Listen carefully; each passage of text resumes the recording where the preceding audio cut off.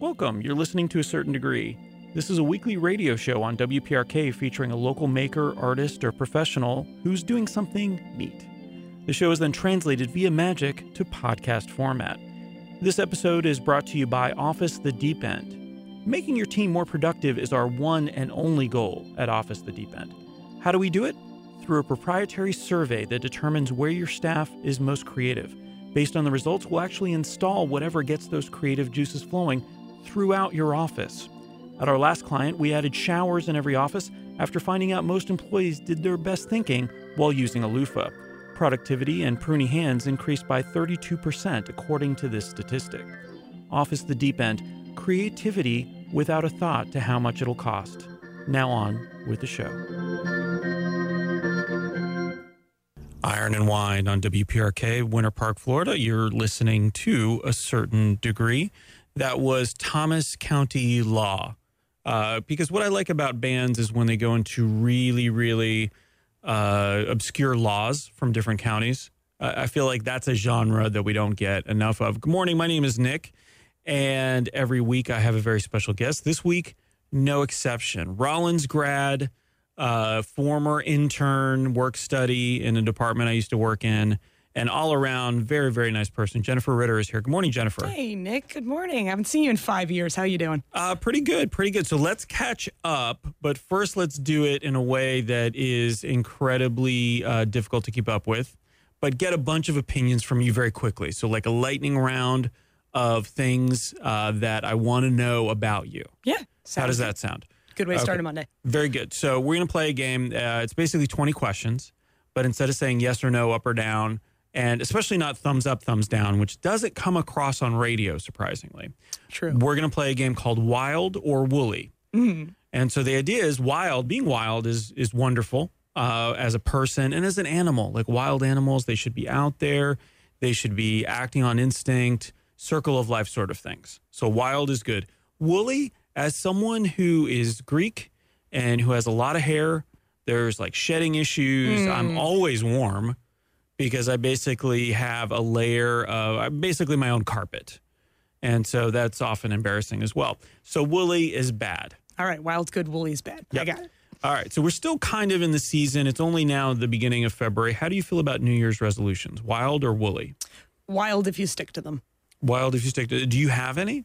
Yeah, I have a big list of them. My main one has been I am working on relearning Spanish, which I had taken several years of and then just had no need for it for a while.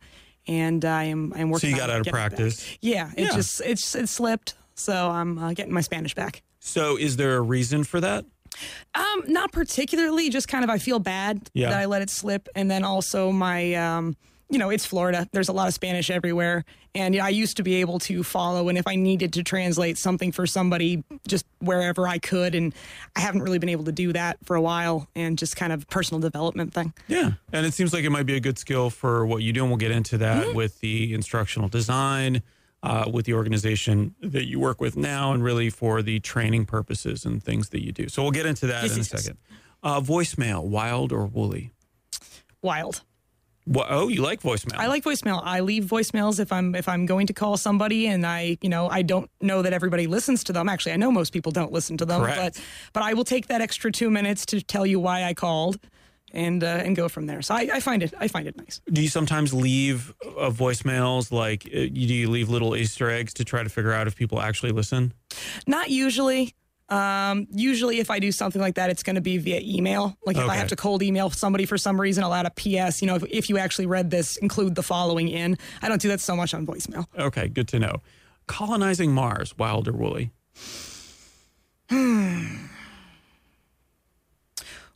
Woolly. Okay. I feel like we've got enough going on down here that we really should take responsibility for and work on it all. And I kind of feel like, although I'm not super woolly, I'm not like, oh, Mars, we shouldn't go anywhere near that. But it kind of feels like we should, work with what we have rather than just trying to run off and find alternatives to everything. And then, so let me ask you this then. When do you give up on all of this? I personally don't plan on it. Okay, well, yeah, but I mean, at some point, we may have to just cut and run. Oh, yeah, no, it's, like I said, not super woolly. Not super woolly, but...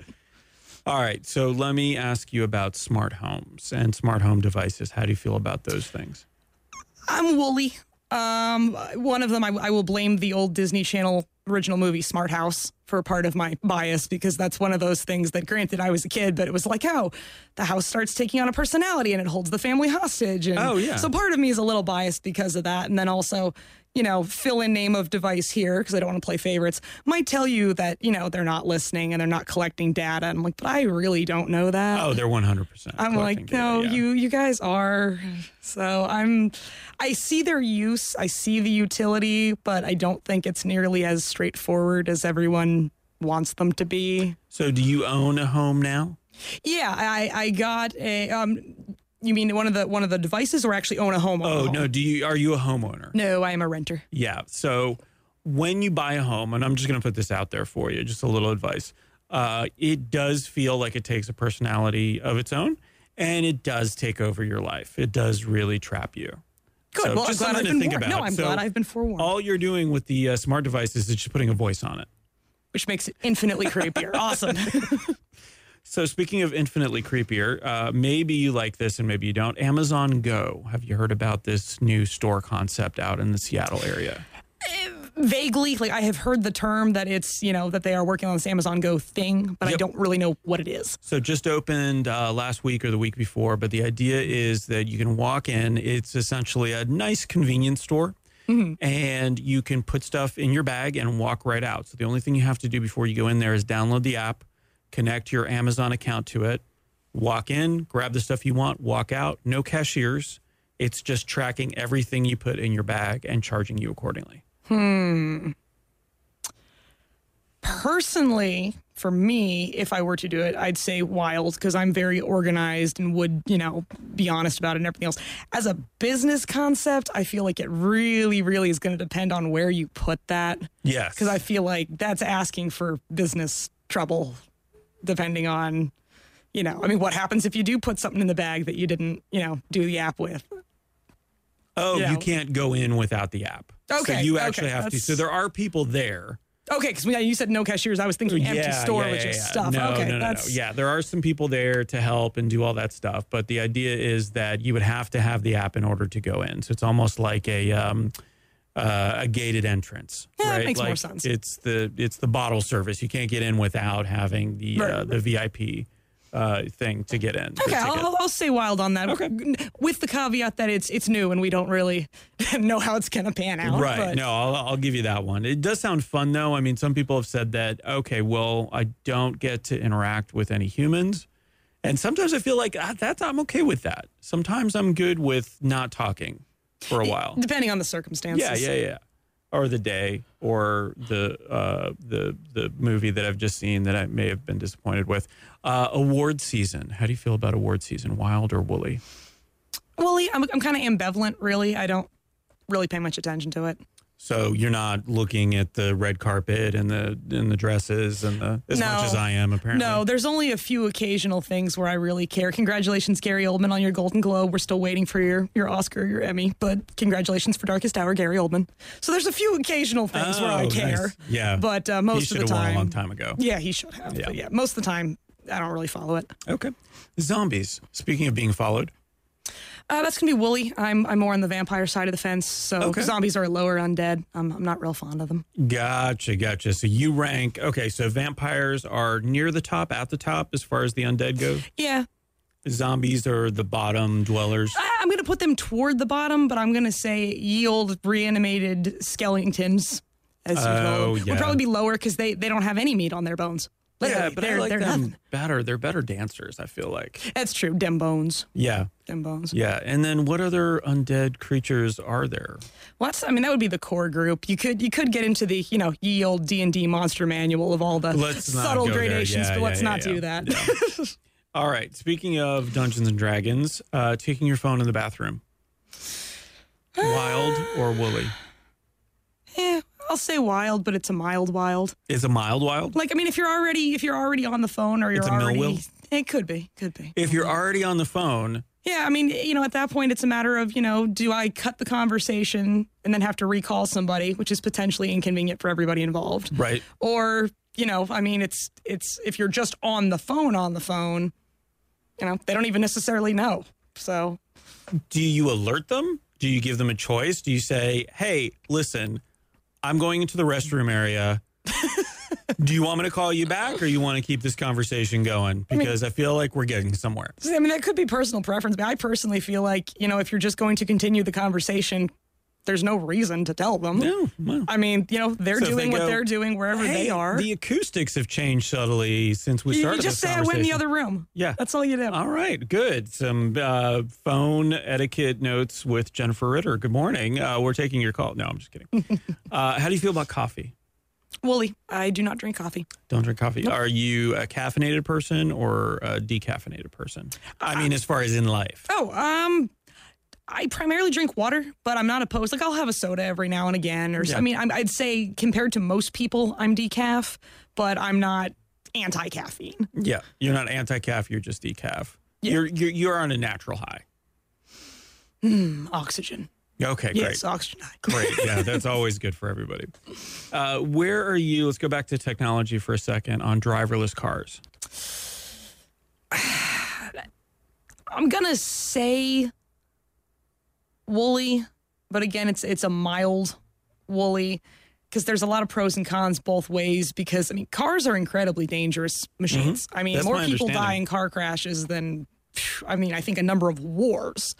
So, I mean, I feel like a program or something, when working appropriately, would probably, it would free up a lot of people's time, because if you're not driving, you can be doing other things. Productivity shoots up. You don't have to worry about other... Watching Netflix shoots up. Or that too, and laws would be obeyed more and everything else. But at the same time, if and when something goes wrong, whether it's with an individual vehicle or a system, that would be a nightmare. Right. So it's a mild Wooly, because it's one of those things where if it works as intended constantly, which nothing ever does, that would be amazing.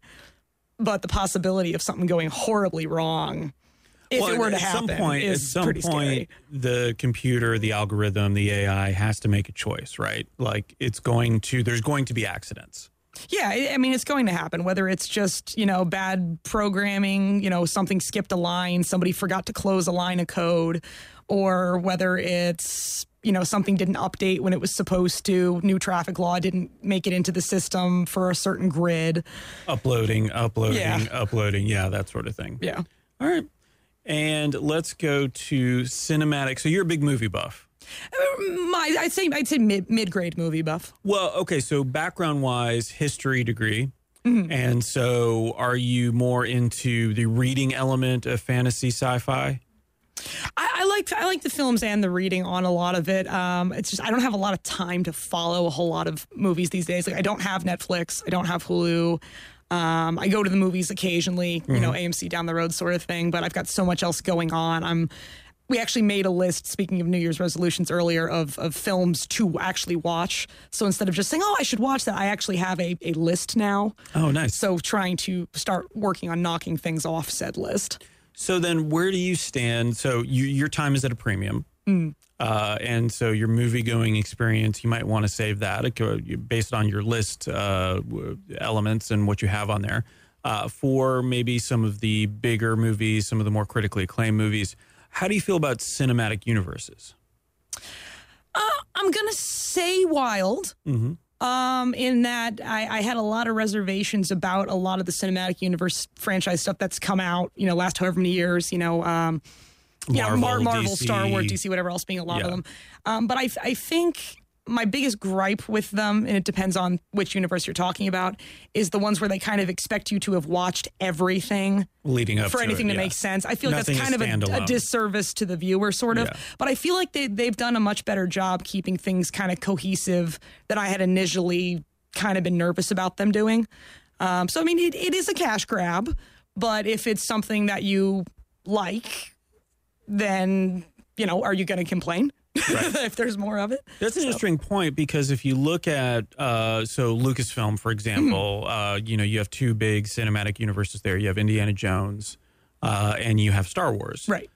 Star Wars, with the exception of some of these standalone stories, they're doing Rogue One, the Han Solo movie, which is coming out. But even those will be extensions, I think, to an extent. Right, they're spinoffs. They're trilogies same universe, and everything else. Yeah.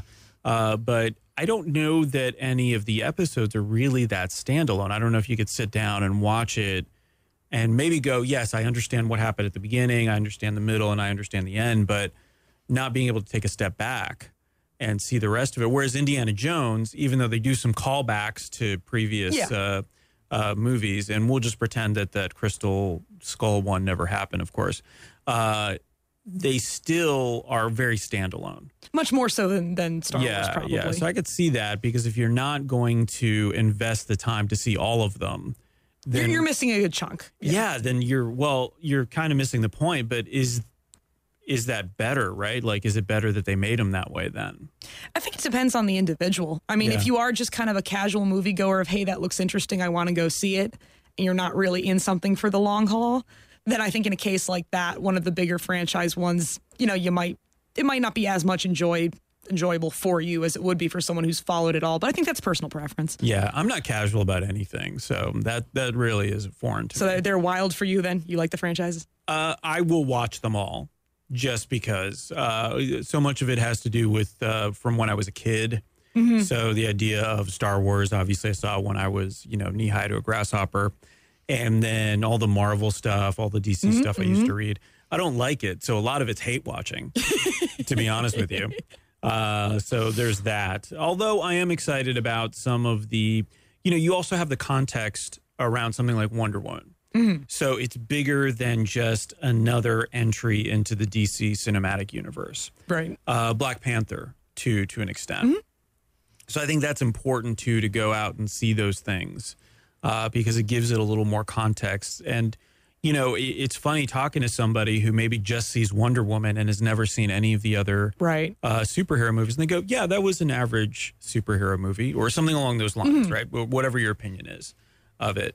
But if you don't have the context of women in comic books, female directors in cinema, and everything else that goes along with it, then maybe there is something a little bit more to it.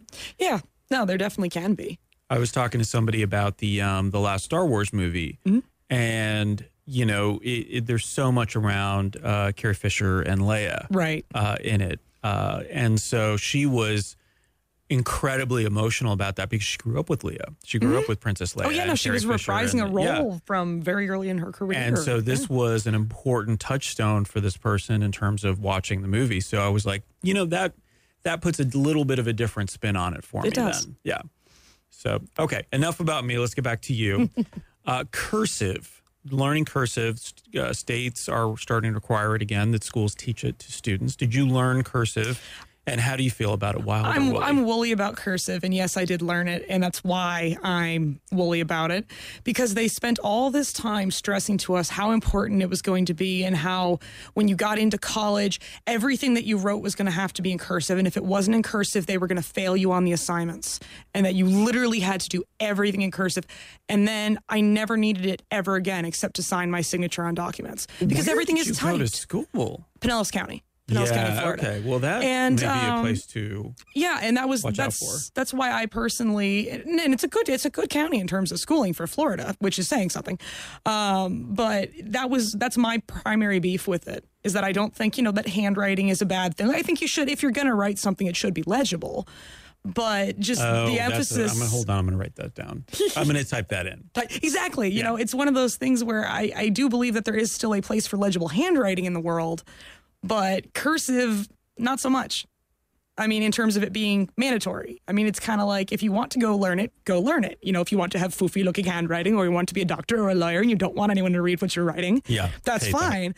But I don't think that should be a requirement. There are so many other more important things like, time management, or, hat sizing. Any number of things. Yep. Proper knee etiquette. How to sit at a desk without, straining your muscles or getting eye strain when you're sit at a computer for 6 hours a day. which are actual things. How do you do that? Can we go into that? Can we just do a spin-off? Yeah, I could do a really short bullet point one right now. That's light filters for the computer. So let's go to Wild or Woolly, space junk hurtling down to Earth. So we're going to have China's Tianyang-1 space station is going to crash, I think either late this month, early next. Woolly, I mean, things falling from space is just generally not a good thing. I mean, if it has to happen, it has to happen. But, Does it make you a little bit excited about life? Does it make you want to embrace life a little bit more? Or does it make you just want to stay in this basement of this building? I mean, it's not going to stop me from going out and doing things, but it's like, don't really, it's not something where like, oh my gosh, space junk, that's awesome. So, yeah, I'm going to say Woolly on that. Well, it could be if you find some of the space junk. It could be. I mean, is one person's space junk still another person's treasure? Does that count if it's cosmic? Yes. Yes, that's always the case. I'm thinking I would probably need an actual concrete example of this is the type of space junk that would be dropping. Well, we'll get you some concrete from space then. Okay. So space literal, concrete. Yeah, literal concrete proof. The beach, Wild or Woolly? Gonna say Woolly. I mean, I'm a Floridian, so you grew up in Florida. I grew up in Florida. It's one of those things where the beach is there. It exists. It's usually full of tourists. The parking is usually an utter nightmare. There's sand everywhere. It can be fun, but it really depends on a lot of factors. So I'm going to say in general, Woolly. Okay. Very good. Tiny houses. I'm going to say Wild. It's a neat little concept. And if you can manage to get all your stuff minimized down enough to that and still enjoy your life and invest in experiences and not have as much upkeep, power to you. I personally, although I am a tiny enough person that I could probably do it, I don't know if I could be confined to that small a space and be able to be okay with it. So power to the people who can do tiny houses.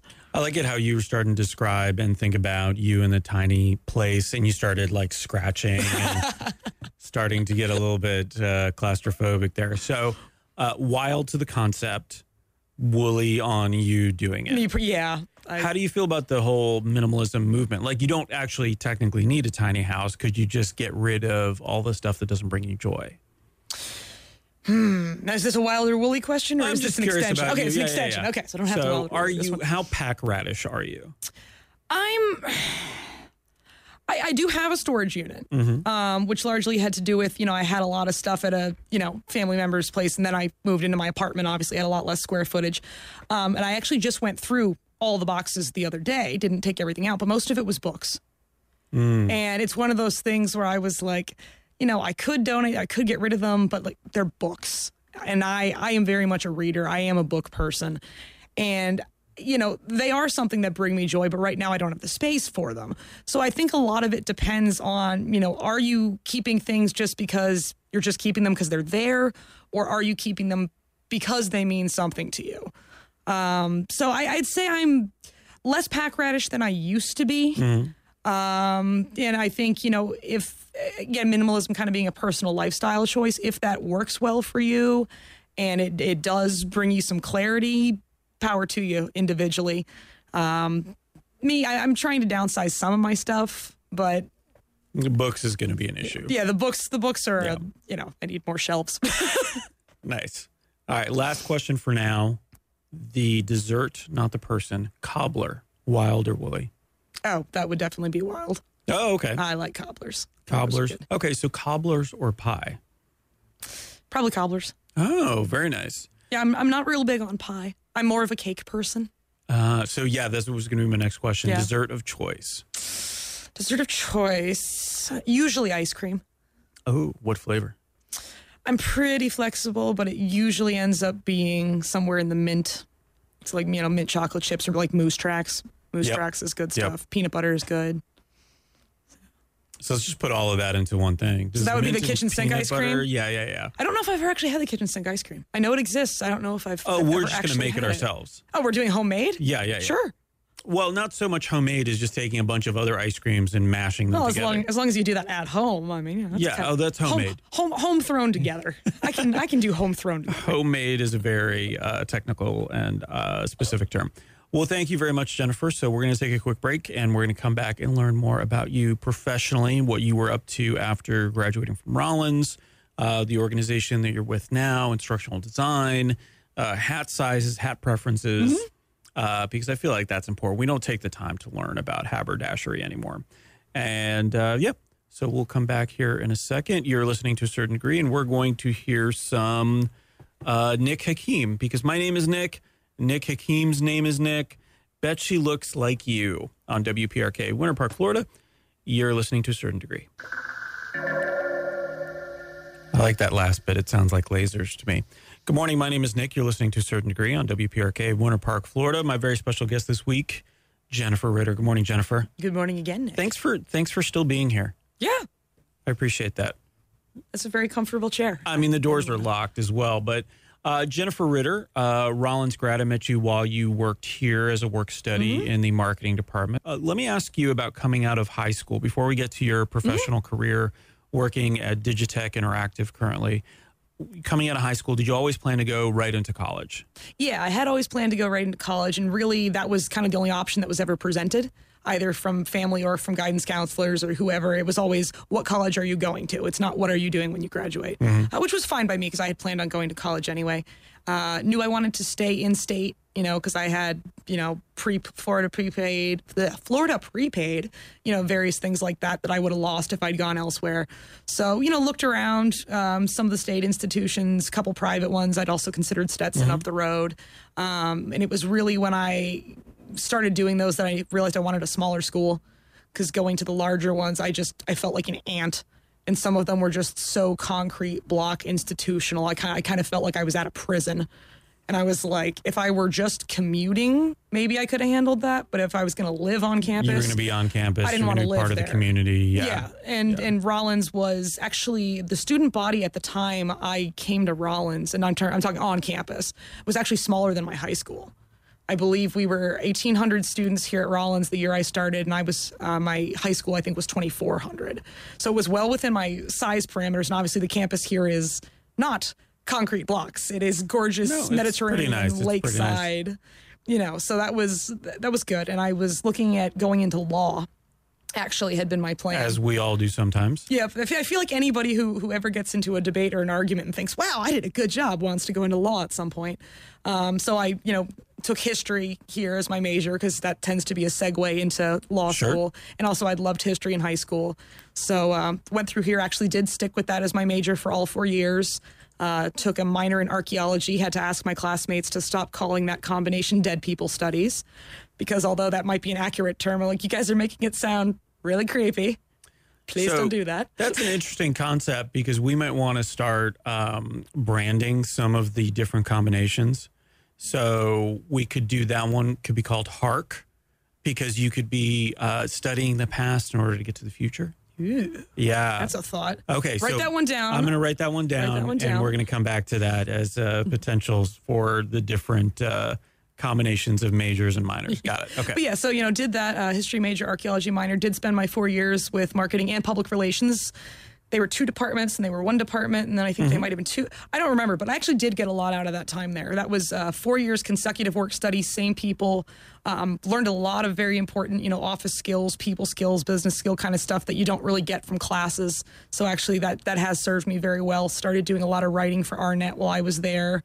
Arnet was the news outlet. Yeah, the student intranet, which I think still does exist in some format. There is still an Arnet link on the site. So from a writing perspective, you did a lot of writing there. You obviously did a lot of writing in your classes. And so that helped you a bit in terms of getting ready for the job you're at now, which is an instructional designer, essentially, and a content producer for Digitech Interactive. Is that correct? Yeah, no, it did help. What ended up happening, obviously, I'm not in a history role now, was that I was actually planning on going to get a PhD, specifically in medieval studies, because I just love that whole period. Swords. Among other things. Yeah, the plague. I mean, plenty of exciting stuff going on. Well, that's why I said swords. Yes, swords and the plague. Oh, boy. So, right. But then it turned out that all of the different program admission requirements for PhD programs, master's programs, and that completely changed on me.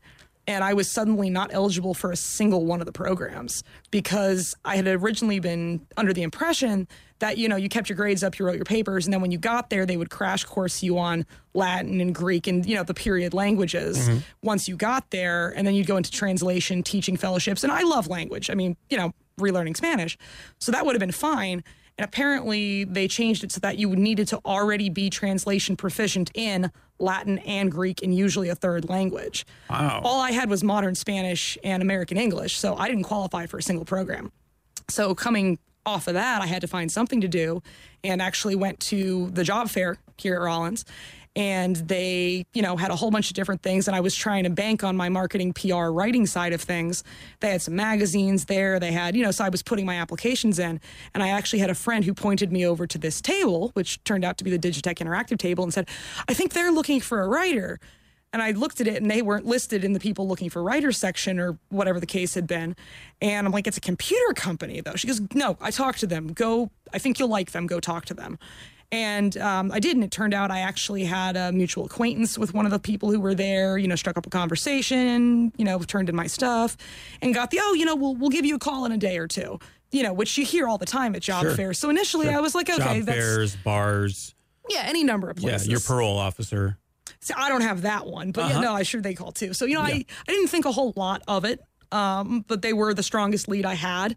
And then sure enough, next day, I happened to get a phone call between my classes, perfect timing, did a phone interview. They sent me a test assignment, which was pretending you don't have a budget and you can do it any way you want, assuming that it has to be done through computer, so computer-based, internet-based kind of thing. How would you teach an 8-year-old to make a peanut butter and jelly sandwich by themselves? And I happen to have extensive peanut butter and jelly sandwich making experience, and actually, you know, did write this up and had to write it in a way that's not the way I make peanut butter and jelly sandwiches, because I've had multiple people over the years tell me that I make them incorrectly. So yes, Nick's making a face. Hang on, let's just get into that for a second. I'm the last person to go on a lot of tangents, but how do you make a peanut butter unless you're putting the bread in the middle? It's very difficult to make a peanut butter and jelly sandwich. And that's what everyone says to me every time I bring this up. And then I explain how I make them. And 9 times out of 10, people go, oh, yeah, no, that's totally wrong. So let's see if you agree with the majority. Okay. I have 2 slices of bread. I put peanut butter on 1 slice. Great. I clean the knife off on the clean slice of bread. And then I put the jelly on top of the peanut butter on that same slice of bread. Okay. And then I put the other slice of bread, the cleanish one, on top and then cut in half. Apparently, the act of putting the jelly on top of the peanut butter on the same slice of bread is heresy. The only issue I would have with it, I think it's fine. The only issue I would have with it, because there's also the school of thought that you do peanut butter on both sides, so that way you get a peanut butter seal around the jelly. To keep the jelly in. Yeah, especially if you don't want it's going to be a while, you don't want the bread to get soggy, that sort of thing. You don't want it to leak out the sides. The only issue I have is I'm a purist when it comes to making sure the peanut butter and jelly in the jars never touch. Which is why I clean the knife off on the other slice of bread. Yeah, I don't have that problem. Okay. I don't get it mixed in the jars. Yeah, so use a bread napkin. Yeah, I use a bread napkin, essentially. Yeah. And that way, because it's the other slice of bread, I'm just getting more peanut butter on my sandwich. Which is, now that I have a beard, and something I would suggest if you ever consider having one. Right. Is having a piece of bread as a napkin almost constantly. That makes sense, because then you can eat it too. You're not wasting. Yeah. And you can even eat it later, but it's just in your pocket, just like a handkerchief. And then you just wipe down. If you're not hungry then, you could always save it for later. Do you have a preference on type of bread? Like, are there certain types of bread you should use over others? Always rye. Okay. I find the caraway seeds come in very handy. Okay, I could see a little bit of texture. Yeah. I could see also you could use that as kind of for other astringent. reasons. For other reasons. Oh, for other things too. Yeah. But anyway, so I did this test assignment for them on, peanut butter and jelly, and, sent that in. They liked it, went in, did the office tour. And when I saw that they had a carnival-style popcorn machine, and there was a cardboard cutout, like the old ones you could get from FYE Music back in the day when they were still relatively around. Big old cardboard cutout of Legolas by some of the desks and whatnot. I was like, I think I can work here. Legolas, just in case you don't know, from the Lord of the Rings series. Yes. Played by Orlando Bloom. Yes. But, so, I mean, it wasn't cubicles. It wasn't 90-degree angles everywhere. It wasn't stuffy corporate suits. It was, it was a great environment and great people. And, I mean, my peanut butter and jelly sandwich knowledge came in handy Incredibly for getting even into the interviews. So for me, that's a great sign. So I want to get back to college and high school and see if there was anything you would have done differently there. Any advice you might have for somebody going into college or currently in college. But instructional design is one of the mainstays of what Digitech Interactive does. Yeah. And so a lot of people don't know what this is. So, one of the things that I got to do a couple of years ago is we started an instructional design certificate here at Rollins. So I did a lot of research on it because one of the things that I do is I recruit students, and I want to make sure that the students we're getting, it's the right fit. And that you know what you're talking about. Yeah, and that I know what I'm talking about. Oftentimes rather important to me, especially when it comes to work. But I find it really fascinating because the idea of instructional design, you think immediately your mind kind of goes, or if you're trying to explain it to somebody, you go, oh, it's learning on computers. It's online learning. And that's really not it at all. Really what instructional design comes down to, and as someone who's in it, I want to see if you agree with this or if you have anything to add to it. It's this sort of philosophy of, okay, I'm taking a lesson, whatever that is, to peanut butter and jelly sandwich.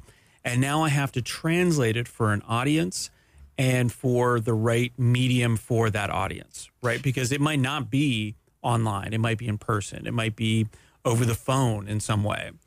Is that pretty much it? And is there anything I'd say you would add that's to a pretty fair textbook definition. Yeah. My personal definition is a little different because I find trying to give the explanation to people, which obviously it being what I do, I have to give the explanation a lot. People really don't get it when you try explaining that. So the way I explain it to people when they ask me what it is that it's the art and science of making things make sense.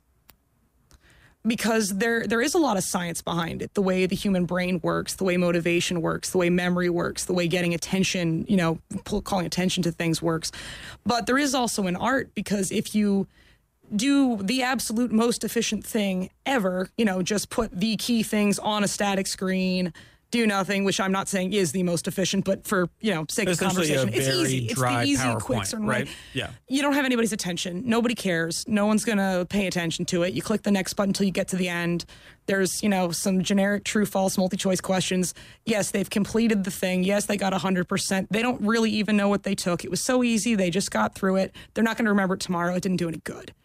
So that's where a lot of the fun intersections come in, especially in the last couple years. I've been very happy to see an uptick in interest in game design and the usual two terms, which are not the same thing, although they're frequently conflated to be the same thing, gamification and game-based learning. Very happy to see those taking more, front stage in learning and development because really what is a game but something that, yes, usually for fun, but that you are learning how to do. If you don't know how to move your character or you don't know how to move to the next area or to solve the puzzle or whatever else, you can't get anywhere. And the whole point is that you're learning by doing. And failure is not a bad thing. Failure is something you learn that goes, okay, that didn't work. What can I do differently? It's much more organic. It's much more interesting. And it's an experience rather than just the dry PowerPoint sort of approach that you mentioned, where you remember it better. You have an emotional connection with it. And it's been really great to see that coming up. So, yeah, generally speaking, it's taking whatever the concept or topic is and then figuring out what is the best way that this can be conveyed to somebody, that they can learn it, that they can understand it, they can put it into practice. So I don't know if anything is proprietary, but what are some of the things that you've had to translate for people as far as professionally goes? So I think that helps illustrate kind of what an instructional designer does. And, what the types of trainings or manuals that you're actually taking from this sort of dry format environment. Yeah. And trying to translate into something a little more engaging that people can relate to, interact with, and take something away. Yeah, I can definitely give some general examples. Yeah. Safety training is one thing that people, you hear about a lot.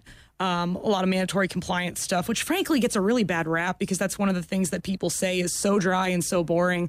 And the thing is, compliance training can, when people are willing to go there, can be utterly fascinating because the reason something is mandatory is because something really bad happened at some point to someone or several someones. So when you get the latitude from a customer or a client or someone who's willing to go there It can be very interesting. New product release stuff, software training, because, everything gets updated constantly, so the how to use on the software.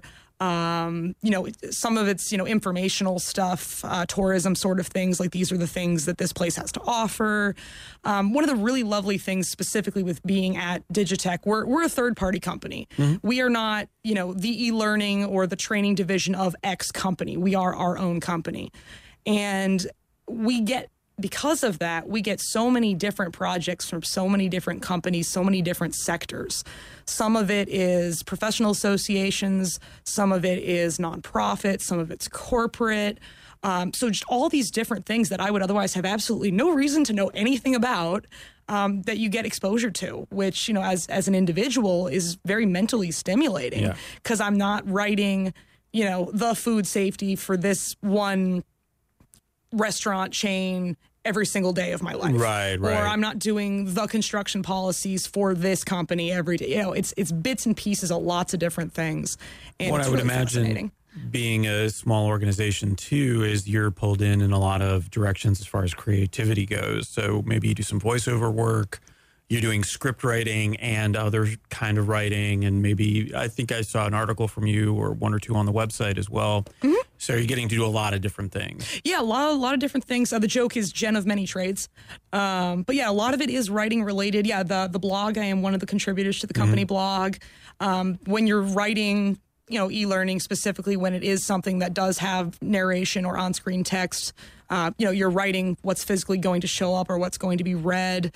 Sometimes there's, how-to documents on things that need to be either written or updated, going through doing those. So some of it's very technical, and then other parts of it, like the blog, are more on the creative side. Have done some voiceover work, not a whole lot, because we generally have some, very talented individuals we work with to get narration and character voices. But occasionally, if we need a scratch track for something as a placeholder or whatever else, have gotten to do some of those or directing those sessions. So yeah, there's a lot going on, and it's very rare to have 2 days that are identical. So if you ever need someone like a super handsome narrator, maybe a little bit on the sarcastic side. Someone who's got the face for radio? I know a guy. Okay. I think I might also know this person. You may. So going back a step, coming out of high school, coming out of college, maybe having that kind of existential scare that I think I had as a college graduate, I think everybody has, like, okay, now what? Advice or, it's always easy to look back and go, oh, I would have done this, this, and this.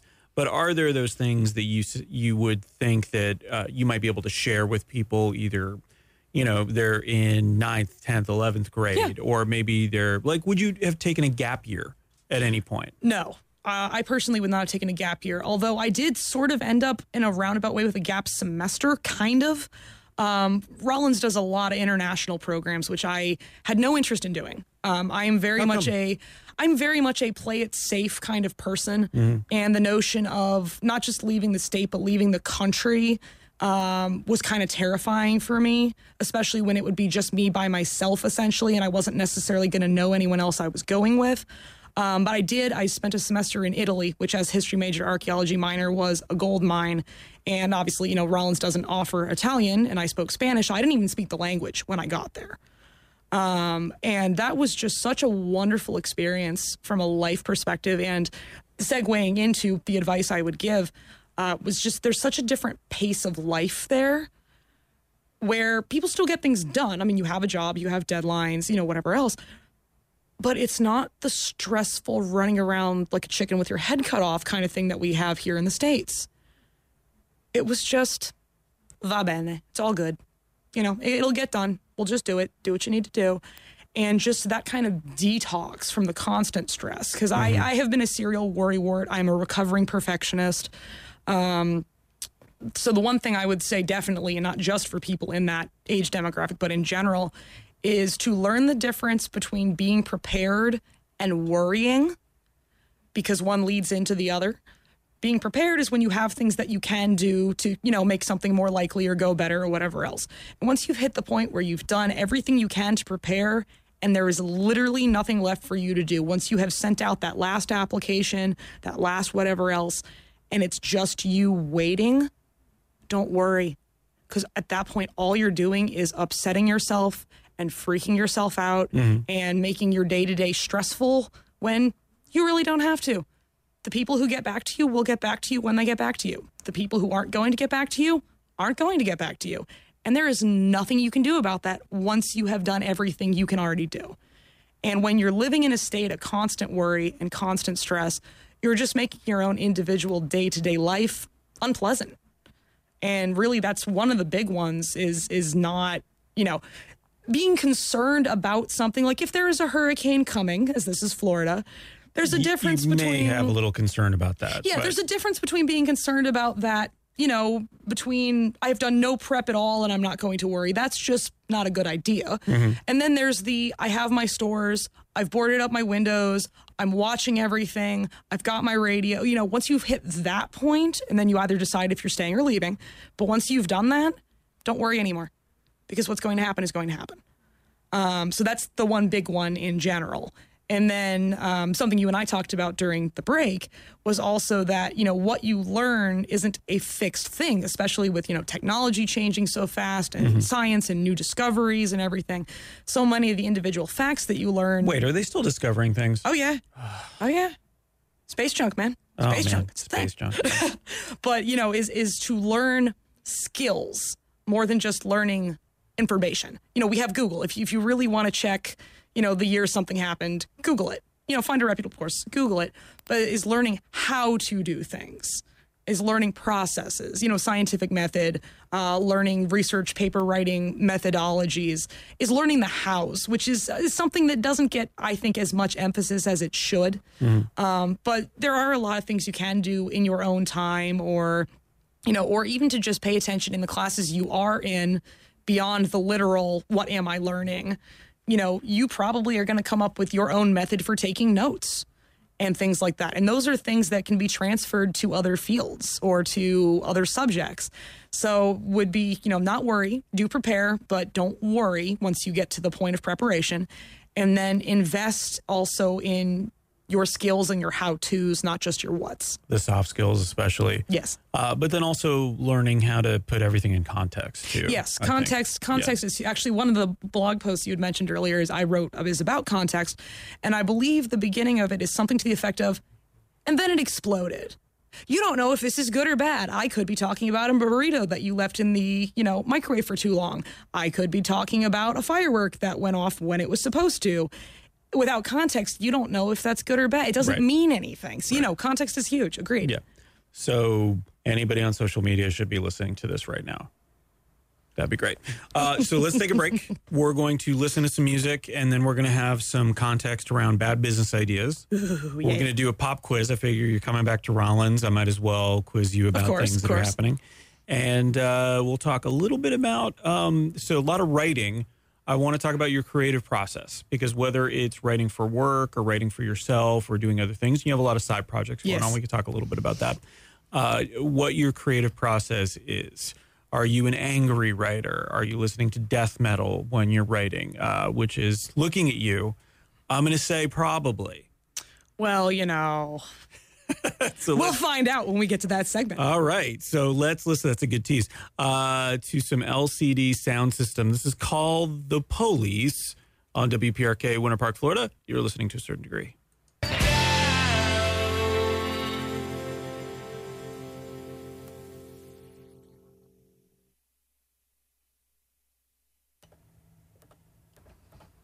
I'm just going to keep pressing buttons for a while.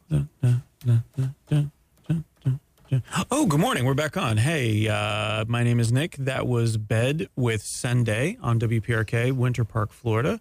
Good morning, Jennifer Ritter. Thanks for coming back for hour 2. Thank you. Isn't it great how fast the show goes?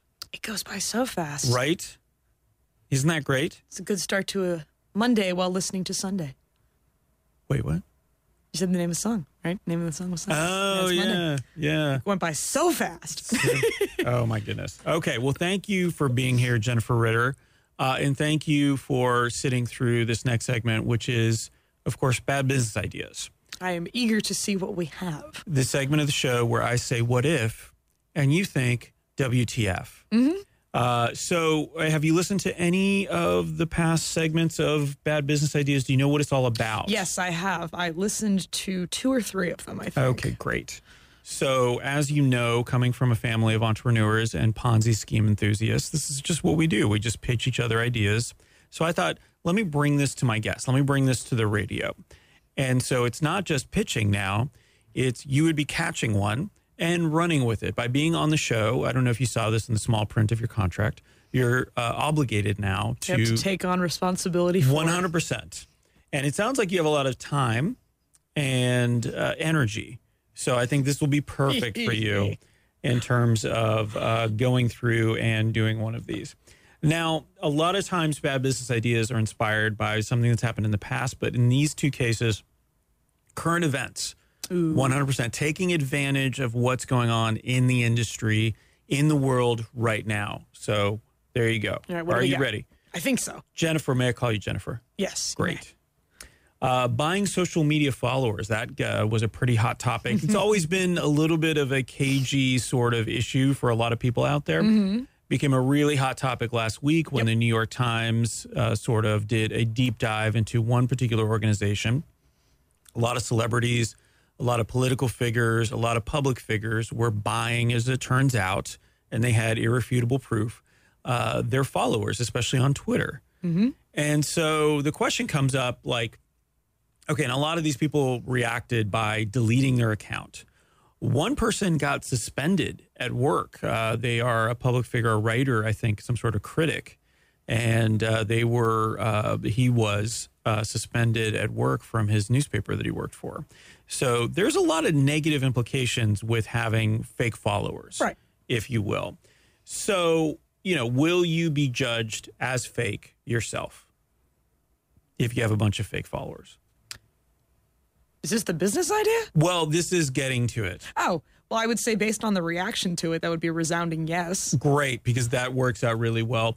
Let me tell you about a new service called Too Few, and that's T-O Few. What we try to do is get you to fewer followers, which is something I've always advocated. If you look at all my social media channels, I barely have any followers. Right. Do you think that's because I'm not putting out good content? Do you think it's because I'm not popular and I'm the best radio host possibly in this room at this time? No, it's because I've chosen not to get a lot of followers. So see, really, now you're giving away your secrets. Well, choosing to not get a lot of followers and not getting a lot of followers, like the actual process of or paring down your followers. How do you get rid of some of them just in case? So really, Too Few is about, fewer followers is the new black. How do you get there appropriately? How do you get there with the right combination of genuine followers, not fake followers, which is another way to say genuine, right, and other people who are following you who are real people so that you can say, hey, I have 300 followers and be proud of that. Right. So we're really also rebranding the idea that fewer followers is better. So back to the minimalist exactly. approach. Okay, it's all connected. Exactly. I see what you're doing here. Yeah, you like that? That's an interesting concept. Okay, right. So that's Too number Few. 1. Too Few. Another story, this is out of Great Britain, which is pretty great. Let's face it, pretty great. So one of the things they enacted back in 2015 was a tax on plastic bags. So you had to pay a tax of 25 pence, which is, I think, around possibly it's some amount of 30 money. cents, yeah. 27, 30 cents. And so what they said was, I don't know if this is true, but they dropped the use of these plastic bags by 80% just by doing that. Fantastic. Better for the environment. Like I go and I try to recycle those bags at places, and some places I can't even find where they recycle them. Like they hide that stuff. Right. And so it's very frustrating for me. So what they're looking at now is something that produces 2.5 billion individual items every year into the landfill. Do you know what that is? Another tax. I'm going to guess styrofoam cups. That is correct. It's basically they're looking at a latte tax, as they're calling it, kind of funnily. That's so funny. We were all mad at them back in the day for taxing tea, and now they're taxing coffee. That's funny. Right, the irony. And I apologize. It was 5 cents tax, 5 pence tax on the bags is going to be a 25 pence tax that they're proposing on the cups. And so what they're hoping is a lot more people take their reusable cups to the coffee shop rather than do that. Now, talking to some people, I did some research on this. Talking to some people who work in coffee shops, what do you think their initial inhibition is towards this plan, or their initial reaction is towards this plan? Well, it's going to be a supplier issue probably, because they've got, contracts with or whatever else for whoever they're getting the cups from. And obviously, those companies are freaking out more so than the coffee shops themselves, because, if their actual product that they produce or the department, if it's a department within the company in question, they are going to see a massive drop off in the cup usage. Theoretically. Right? Yeah. So that's where my mind went. What I didn't realize, and in talking to some coffee shop employees, is people do bring their cups in. Yes, and you've got yours. Yeah. I see you're already practicing this. But sometimes they don't wash them. So does it become some sort of health or hygiene issue? Is it potentially like if you go, I don't know who is at fault. Like, let's say I gave them this cup and I got sick because the cup wasn't clean. Right. Do they have to clean it first? What kind of cups are you bringing back? Like, are you bringing back the paper cups that may not be good for 2 or 3 or 4 uses? Do you wash them out? So that's the issue. Okay. So that's where I'm at in terms of finding the opportunity. Because that's what I do. I look at the issue. I do some research. I do extensive research. Yes, of course. I talked to nearly 2 people about this. And then that's dive in. As many as one. That's impressive. Dive in and find out where I can fit in. So what we have, 2.5 billion of these. That's a lot of cups. Clean Cup. So what we have are basically the red box of reusable cups. So you go in, you get your cup from there, and then you drink your thing, and then you put it back in, and you get maybe a deposit back, maybe 25 cents back from us, but you've spent $1 with us to get that cup in the first place, so you can save the 25-cent tax. Now that I'm thinking about it, that doesn't work. The math can be redone. The concept is still there. Let's forget the numbers, but go with the concept. But maybe you could keep the cup afterwards. Maybe it's a good reusable cup, but it's relatively cheap. But we would clean it. Like when you put it back in, you don't have to put it. It doesn't have to be clean. We'll steam it. We'll do whatever it is to it, and then you're ready for another cup. We don't serve the coffee, though. We don't have to worry about that. We don't have to worry about whether it's single source, double sourced, triple sourced. I can't remember which is better when it comes to coffee.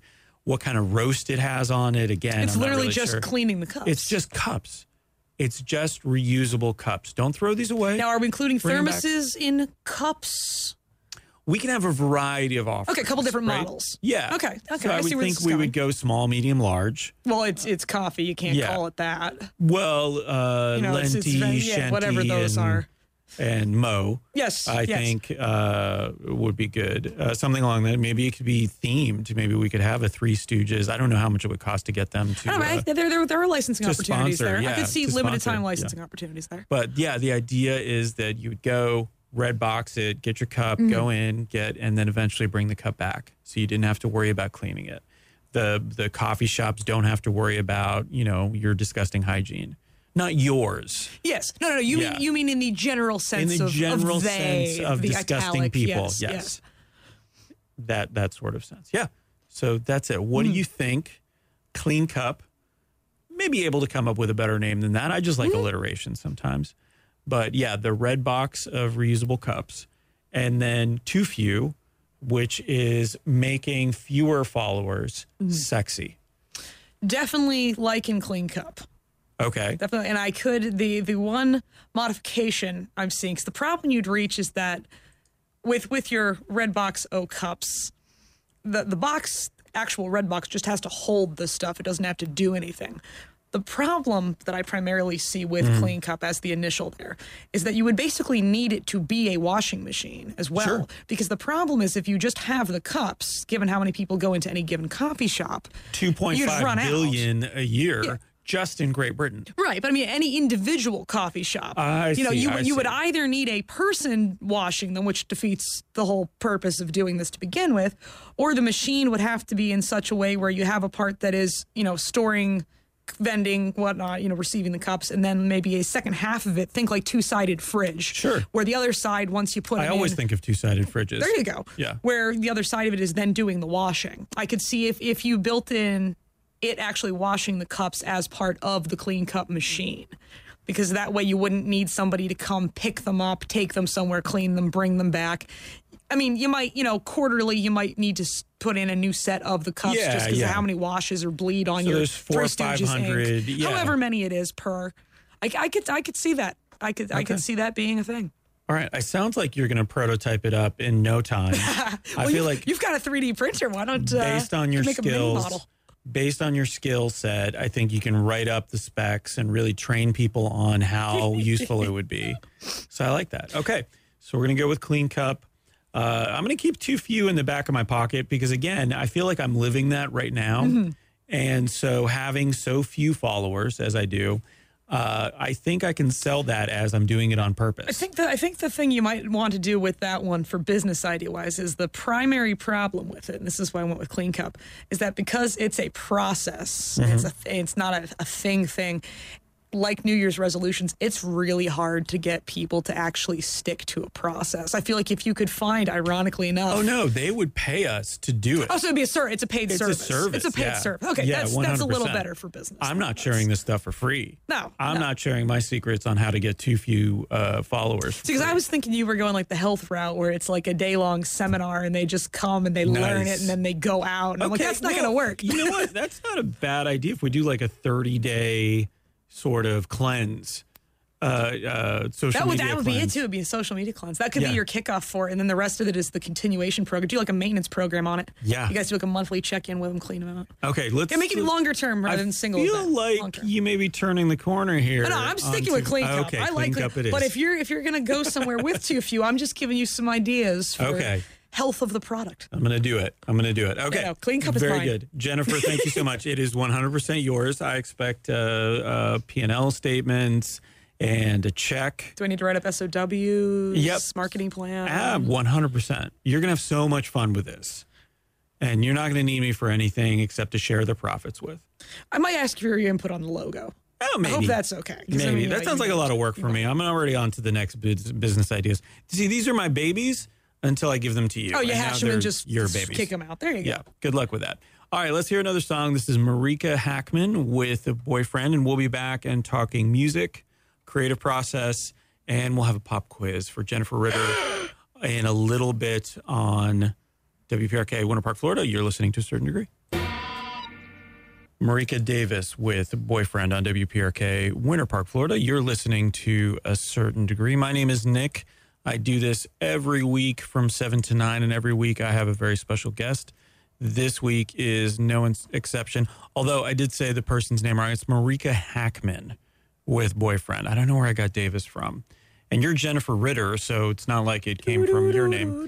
Yeah, maybe, I don't know, maybe she's going to get married someday. Maybe I was seeing the future for Marika Hackman. Marika Hackman, big-time listener, so I know she's out there. I apologize for mispronouncing your name, but... be on the lookout for some dude with the last name Davis if you're going to take somebody's name. Or a lady with the last name Davis. Doesn't matter. Beware people with the last name Davis. You should probably just do that. You should probably. Long-term relationships. Oh, boy. Okay. My name is still Jennifer Ritter. Jennifer Ritter is here. Let me try to talk my way out of this one. Good morning, Jennifer. Hey, morning, Nick. Hey, thanks for being here. So we've talked a little bit about what you do on a day-to-day basis, which is instructional design. Very creative in terms of what you have to do, because what you're doing is translating lessons for people in a way that best conveys that lesson.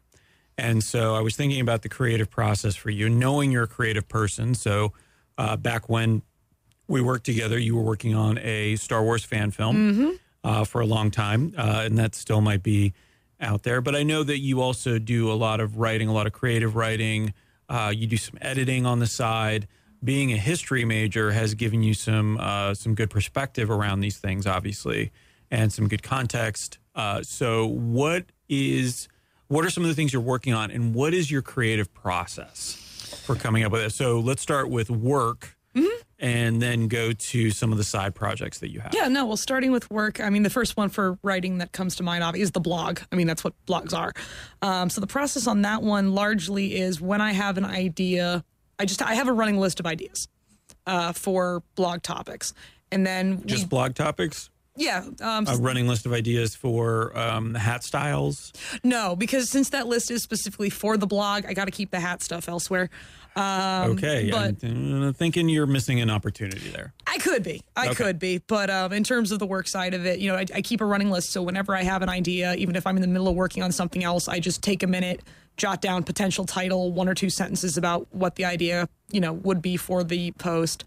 And then when the time comes to sit down and write something, when I actually have a couple of minutes to do so, I just go through the list, read off the ones I haven't done yet, pick the one that's calling to me that day, and I start drafting. Go from there. Are you listening to music? Are you obviously you're doing maybe some research on it? Depends on the day and depends on the topic. Some of them are more research heavy. Some of them are more based off of personal experience, so they don't require as much. Some days I've got music, some days I don't. Depends on, you know, where I'm at. One thing with the music side that I have noted is that I need to be listening to a fixed set of music. Like it has to be a specific album or a specific playlist. And I say specific in the sense of I can't do Pandora while I'm actively working. Too much variety will distract you. Yeah, because I want to listen to it. If it's stuff I haven't heard before, but it's similar to things that I like, I then want to listen to it. No, I mean, if I'm just cleaning the house and I have background music on or something, Pandora's fine. But generally speaking, if it's while I'm really working on something, it's got to be things that I'm already familiar with. Mm-hmm. Otherwise, I get distracted because I want to hear it. So do you have specific artists or playlists that you have already? Yeah, I have a couple playlists that I've already thrown together of various things. You know, some of them are instrumental, some of them are not. You know, a couple different moods worth of them. You know, some of them are, you know, quieter things. Some of them are higher energy. So it depends on where I am any given day or what I'm working on. So that's a lot of the blog style stuff. And then the ones for the actual courses, the narration, whatever else, that's a little more, you know, plotted out already because it needs to contain certain things. So that's more about how to put it together than what you're writing. Right, connecting the dots, It's more along those lines. And then, you know, personal sideline stuff. My fiance and I are working on a number of books together. We've already got a lot of the conventions. You and I talked about it earlier before we started the show, very briefly, where, you know, medieval fantasy, not young adult, but, you know, those are still in the early stages, don't officially have working titles yet. But those have been a very interesting process because they've been a different creative process for me. And it's the only thing I've ever worked on really using that process, where we just kind of have an initial jumping off idea for, you know, a concept, a scene, a character, whatever it is that starts the whole shebang. And then we back and forth it almost as if it were a radio drama. We kind of talk through it and then would, you know, after the fact, you know, jot down notes. You know, this is, you know, this person said this went, you know, these went here, this plot twist happened, whatever else, and just kind of keep a running list of them. And then by the time we get to the end of, you know, the chapter, the book, however far it is, we're going at whatever time, then go back and kind of edit down from there and look at it and say, okay, this character never showed up again. We probably don't need them. Or this conversation didn't go anywhere. Maybe we can cut that. Or this was really interesting, and I think that could tie into something later. Let's flag that. Maybe that's going to end up being foreshadowing for something. So it's been very interesting because it's been a lot more organic. Because rather than it just being, you know, one person sitting drafting and then handing something to somebody else to say, hey, can you give me your feedback? We're literally working on it together. Which does increase the process time a lot because, you know, you both have to be in the same space or on the phone or whatever the case. We usually do them in person. We didn't do them remotely. But you also have to both be in a creative mindset. You can't really force it because if you do, you don't come up with much, and what you do isn't very good. Or if one of you is hungry, the scene is all going to be about food. Yeah, you know, stopping at the end. What kind of stew do you have? You know, it's you know, so it does make the process take a lot longer. But it's a more organic level of more collaboration than you get from a lot of the standard ones. So that's been very nice. You know, hoping to be able to get those published at some point, but we're not there yet. Well, what's interesting about the process is it sounds very much like an improv approach. So a lot of people who do scripted stuff start and by improving the scene first. I like this part didn't really work. Let's try to explore that, and then they write it out. So that's what it sounds like. Yeah, it's similar too, and we do both have, to varying degrees, we do both have backgrounds in theater, and in varying degrees, although not necessarily formal. We are both good at improving things, whether that be song lyrics or I did take some. Actually, I had one. It was a single one-day Welcome to Rollins kind of crash course improv thing with Dr. David Charles. I don't know if he's still here anymore. He's still here. He's still performing down at Sac Comedy Lab, of course. Yeah. Good. But yeah, so I literally, it was like one class session of improv with Dr. D. So it is very similar, only instead of just kind of doing it and then going, it takes a little more time since it's novel length, and obviously can't sit down and do a single improv sitting for a novel in one go. That doesn't work so well. But then, there'll be other times where we'll just have an idea for an individual plot thread or something that's longer than an individual scene or concept, where we will just sit down and talk it out, kind of, right. Like you and me talking here about stuff, where we'll just kind of have a loose outline and then go from there. So at the moment, we've done a decent amount of those. So that's been a very interesting process. And one piece of software, not process, but software that I would recommend to pretty much any writer to at least give a try, because it's a freebie and it can do a lot, is this program called Scrivener, Scrivener. I think produced by Literary Latte, I think is the name of the organization. And it's like Word on like steroids. It lets you split screen. It lets you reorder. You write by scenes or note cards or whatever else, and you can reorder them. You can split screen. It has templates for character profiles, for location stuff. There's a place you can put research. It's got the usual spell check and bold and all that kind of stuff. It can do formatting for you. It's got settings for novels. It's got settings for screenplays. It's got settings for stage plays. It does a lot of the front and back work in terms of the paper. It helps with the typesetting. And you can get, unless they've changed it since I last checked, it's a 30-day free trial. And it's not 30 days in the sense of 30 calendar days or whatever else. It's literally 30 days worth of use. So if you buy it on whatever day, or if you sign up for it on whatever day and you only spend an hour on it and then you don't touch it for 6 months and you start again, you still have 29 days and 23 hours left. Neat. So we had it for, I think, a good year and a half before we finally ran out the trial and then got the software. It's much more helpful, I would say, for my fiance than it is for me, because I'm much more linear when I write. So for me, Word is usually sufficient because I can just go from top to bottom and be pretty good. But if you're a non-linear writer and you just have an idea for a scene, a conversation, single thing, you can just make the card and stick it wherever. And then when you figure out where it's supposed to go, just move it there. You don't have to worry about copy pasting. You literally just move stuff. There are people who have made, I think, CDs or books and whatever just on how to use this software, because it does so much more than most people who use it are actually aware of. So that's one thing that I would recommend for pretty much anybody who writes, to just give it a try. It might super work for you. It might not really. But even if it doesn't, I believe, and don't quote me on this, I believe you can export to Word. So even if you were to take the trial and not really like it, you can still keep what you wrote, assuming that I'm remembering that feature correctly. Sure. So I do highly recommend that to anybody who writes. So and obviously this is Scrivener Talk, brought to you by Scrivener. So if you have any questions on it, we have our subject matter expert here, Jennifer Ritter. Oh, I'm a SME now. That's an instructional design term. A SME is subject matter expert. You are so SME. You're practically a SME. Yes. Call them. Anyway. You're so SME and you don't even know it. Okay, well, that's good. That's, that's a little, it's funny because I'm actually looking over here and I have the program right here. I purchased it years ago. Did you really? And I've never really even remotely used it. So I like this because you are going to give me the impetus and the motivation to actually go in and try it out. Go poke it. Go see what it does. Yeah. So I absolutely need to do that. Getting started, though, you mentioned going into that creative place and having somebody you're going to collaborate with often helps, right? Mm-hmm. Like, it gives you a little bit of extra motivation. It gives you a sense of obligation that you may not have if you're just working on something by yourself. Is there something you do like I'm stuck, let me go for a walk, or I can't think of anything here, let me just put it up and I'll come back to it in a week or 10 days or something along those lines? Yeah, I don't have a formal process for it per se, like a specific, if this happens, then I will do this.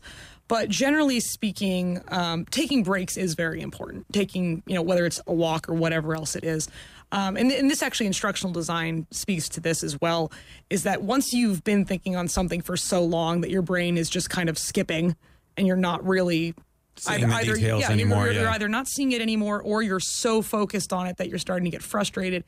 You're not at your best. You're not operating at optimal efficiency. You're not open for creativity. You're just beating the dead horse, to use the old phrase. So definitely taking a break does help. And sometimes the taking something to another person, usually an outside person, if you're really, really super stuck. Let's say this is either an individual project and you don't have a collaborator, or you and your collaborator are both stuck. You are in a dead end. You have no idea what the heck is going on or what to do next. Bring it to an outside person, and don't give them any context at all, or just give them the utter bare bones of what they would need to have any comprehension of what they're looking at, period. Because a lot of the time, when you bring someone in from the outside who doesn't have all the minutia up in their head. New set of eyes. Yeah, new set of eyes. Sometimes the answer is completely obvious to them, but you're so close to the material that you don't see it. And actually, that's one thing with instructional design and working as I do, is that one question, because you mentioned SMEs, a subject matter expert is an expert in whatever the thing is, if it's the program, if it's the safety measure, the new product. Some people say, well, if we already have a SME, why do we need instructional designers? We already have people who know everything. The problem a lot of the time is that when you're close to your own material, whether it's for work or for a creative project, you do miss those things. Right. You miss what is obvious to someone on the outside, or you don't see an alternate way other than the way you learned or the way you looked at it, because that's what you're used to. And that's human nature. That's totally fine. Well, a good example of that is you're talking about SMEs is acronyms, right? Yes. Like some subject matter experts will not realize or just take for granted that not everybody knows what that stands for. No, acronyms or even just jargon, even if it's not an acronym. Yeah. But that's actually one of the first things, I think, for learning anything, is to learn the language of that thing. There is, and this is me showing my nerd, but there's a strategy card game called Magic the Gathering that's been around a number of years, which is a very complex game. There's a lot of variables. I'm learning how to play. But there are things on there that tell you to tap something. Tap means turn the cards sideways. You're not physically tapping it. It's not tap shoes. So unless you knew that. Unless you know that, you don't know what it's talking about. So, I mean, you have to learn the lexicon of this, in this particular case, this whole game, before you can even understand the instructions that are physically written on the cards. And yeah, it's like that with a lot of things. If I don't know what fill-in name of medical acronym here is, it doesn't mean anything. So no, absolutely agreed. So I would say if you are learning Magic the Gathering, there's something you should know that's common to that. And when I was learning Pokemon with my kids, the card game there is Armageddon. It's just a common move that you do in both games. If things are not going your way, what you're going to do is take this table flip? Yeah. Yeah, okay. I know it is the table flip. What you need to practice, though, because some tables are heavier than others. Right. So always involves practice some gym that. time. Proper lifting technique. Use your legs, not your back.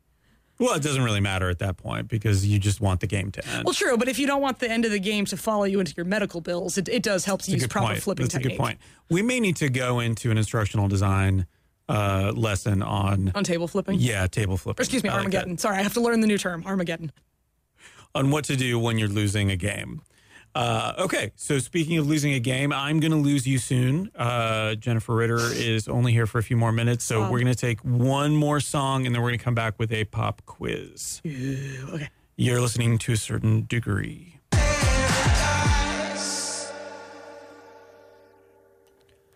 Coast Modern with Dive from their album Coast Modern on WPRK, Winter Park, Florida. You're listening to A Certain Degree. My name is Nick. Special guest this week, Jennifer Ritter. Jennifer, It's still morning, and we're still here. I didn't say anything yet. You can't just talk. But it's a talk show, not a quiet show. Fine. I mean, we could awkwardly be silent, but I don't feel like the listeners would enjoy that. Well, it's performance art at that point. True. Okay. Before we get to our performance art, I should note that Best Hour and Smarketing News will be on at the top of the hour. No pun intended. So stay tuned for that. Great show. And right now we're going to do a little pop quiz with Jennifer. Test your knowledge of things. Wow, that was very dramatic. Yes. Let's start with an easy one. Which one? Eagles or Patriots? Don't really care. Okay. Very good. A couple of movies premiered on this day in the distant past. So February 5th, 1936 in this case, a little number called Modern Times. So Charlie Chaplin in his first full-length movie with recorded sound. So I'd never done one before. It was also the last movie for another Chaplin staple, which was A, it was the final appearance of the Little Tramp character. B, he went to color after this movie. This was the last black and white movie. Or C, it's the last time he uses so much lens flare after a lot of pushback on the internet. So which was the last movie thing that he did in this movie? Well, I'm going to eliminate C. Lens flare? I'm going to say Chaplin. I mean, he's known for a lot. The lens flare is not one of his biggies. Okay. Let's see. So is it color or is it... Which was the other one? It was the final appearance of the Little Tramp. So this is 1936, keep in mind. Gonna say last appearance of the Little Tramp. That is correct. Yes. Yeah. So there were a couple of characterizations where he was similar to the Little Tramp, but it was definitely not that character anymore. This was the last one. It was also the second time on film where we caught his voice. And so because he wanted the Little Tramp character to be sort of international and for everyone, he just sings in gibberish. That makes sense. Yeah. The other movie that premiered on this date, I'm sure there were others, but these are the two big ones. 1953, Peter Pan. And this premiered in New York. Like all of their other animated films, Disney plans to do a live action Peter Pan at some point in the future. And not only that, they're going to do a live action Tinkerbell in a spinoff. Again, we talked about cinematic universes earlier. Guess what? They're doing them. So Reese Witherspoon is attached to play Tinkerbell. Out of these potential movie plots, which one do you like the most? A, it's Reese Witherspoon, so Tinkerbell goes to college, a la Legally Blonde. B, a Thelma and Louise adventure with Tinkerbell and Moana. Or C, a Kill Bill, like go dark, right? Okay. A Kill Bill style action film with her getting revenge and hunting down Hook and all his pirate pals. I'm going to say B. Thelma and Louise with Tinkerbell and Moana. Yeah, which is interesting because I haven't seen Moana and know nothing about it. But I feel like doing Reese Witherspoon again in something so close to Legally Blonde, it's not going to have its own identity. Too much, yeah. And I think going dark, although that could be great for a new audience, I feel like a lot of the hardcore Tinkerbell fans aren't going to be on board for that one. So I feel like kind of middle ground. Okay, I'm with you. All right, so February 5th is also a big day in Canadian history. As you might know, I'm Canadian, so I always try to give, that's a stereotype. Yeah, that you did in one of your earlier shows that I totally watched on the way here. I don't remember that. But a couple of things happened today. Listen, I didn't watch it. Yeah, that would be difficult. Wait, can you see me in here? Keep asking questions. A few things have happened in history on February 5th for Canada. I wanted to get your opinion on what you felt was the most important. 1934, Don Cherry, the Canadian hockey commentator on Hockey Night in Canada, very, very flamboyantly dressed hockey commentator, has been doing it forever. In 1934, he was born in Kingston, Ontario. In 1980, Gordie Howe plays in his 23rd and final NHL All-Star game at the age of 51. And he's from Floral, Saskatchewan. He retired the end of that year. Or 1981, Joni Mitchell, who is from Fort Macleod, Alberta, was inducted into the Canadian Music Hall of Fame. I'm going to have to say 51-year-old NHL player. Yeah, that's Gordie impressive. Howe. That's in amazing. any pro sport, being able to stay in something that physical into your 50s is impressive. He was on top of it, and it was pretty remarkable. Yeah, so that was his final All-Star game was today. Gordie Howe, we miss you. So let's switch to SpaceX for a minute. Big thing coming up for them this week is the Falcon.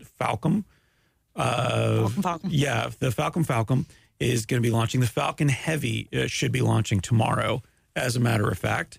And so if it all goes according to plan, there's basically 3 booster rockets. So you've seen them recover 1 booster rocket. It's landed. So they're planning to, if it doesn't explode, planning to recover all 3 of these booster rockets. Now, last week, they did a launch for a satellite, and they were going to let it sink into the ocean, the booster rocket, rather than recover it. It ended up floating, and so they had to go out there and grab it because it ended up floating and not sinking down to the bottom of the sea. Why is that a good thing? Is it A, because there's always something we can learn from each rocket and each launch, and that knowledge is invaluable? Is it B, it cost Elon Musk a few bucks to recover the booster, which slows down his relentless drive towards sentient self-driving cars? Or C, why do we think that technology falling into the hands of fish is a good idea? That Shape of Water dude, he's going to use that technology, he's going to reverse engineer it, and we're going to be at his mercy. I think the answer is probably A. Okay. But you are now making me concerned about C. Yeah, that's something we haven't thought about. All these rockets, all these, sunken boats. What do you think the fish are doing down there? Just using them as reefs? It's something we'd have to go down to find out. Okay, well, let's do that. As we're thinking about that, Jennifer, our time is up today. So let's talk a little bit about some of the projects that you're working on, some of the things you want to plug. So Digitech Interactive is your employer. Yes. No. Big shout out to Digitech. Thank you all for letting me change up my work schedule a little this morning to be here for this. Super appreciate it. Love all the work you guys do. Local entertainment company that I'm not affiliated with, but I'm a big fan of, Pseudonym Productions. Big shout out to you guys. They are a local group that does, I'm going to call them limited run experience events. They're frequently compared to either escape rooms, or in New York, there's a thing called Sleep No More. Yeah, so this interactive It's an interactive in-person thing, but it's not a play. You're a player, not an audience member. Oh, okay. And I think Broadway World had described them at one point as a new form of entertainment. So it's one of those things you really have to go to their stuff to get what it is, but it's utterly amazing. I don't think they have anything running right now, but definitely something to keep an eye on there. They do some phenomenal work, some really creative things. Want to do a shout out for what do they call it? It's part digital magazine, part social network that I am content contributor for, running out of California, called Luminate. It's a passion project by Seth Madison and Kristen Aldridge. It's supposed to be actually kind of a lot of like what you do here, trying to inspire people and connect people and push for positive change and bettering of people's lives. Oh, I'm not trying to do that. I'm just trying to meet then your people website's a lie because it said you were trying to do that for yourself. Oh, That's why you have us here. Websites are a lie, generally. Okay. I think was one thing we'll learn. That's true. So on my website, there's that one. Also, book series. I have a good friend who's an author, Jonathan Foer, who has a young adult book series called the Lexicon Chase books. Book 1 is Scrolls of the Harlequin. Book 2 is Lexicon Chase and the Riddle Song. Lovely series, similar to Narnia in the effect of it's a person from current world-ish going into fantasy world. Yeah. Only it's present day instead of World War II era, single child instead of a family. And it does deal with bullying as one of the primary issues in it, and self-identity and confidence, and a lot of really lovely things. So shout out for that. And then final plug is going to be for PRT, which is Playwrights Roundtable, local theater group that is, I believe, Central Florida's only year-round independent play producers. So they do writers' workshops. Right. They run a lot of their stuff out of the Shakes. They're affiliated. They're not part of. But so you're not going to see, Barefoot in the Park. You're not going to see Cats. But they do all original stuff. Some of it from locals, although they have open calls. They do workshops for development. Lots of great things, getting artists work out there, actors. Big shout out to them as well. Great. Well, Jennifer Ritter, thank you so much. Next week, my guests are, I can't remember, but I also have Indie Folk Fest on Saturday, so I will be there at the Manila Museum. And now let's play a song, Full Screen from Adult Mom. I just picked it because it sounded fun to say. It does. And Best Hour is here in a moment. You're listening to A Certain Degree on WPRK, Winter Park, Florida. And that's the show. Thanks for listening to A Certain Degree. If you like what you heard, and who wouldn't, visit toacertaindegree.com. That's TOA, certaindegree.com. For more episodes, creative scheming, and much more, it's all there. If you didn't like what you heard, let Nick know. Seriously, let him know. Although I'm Nick, so why am I speaking in third person?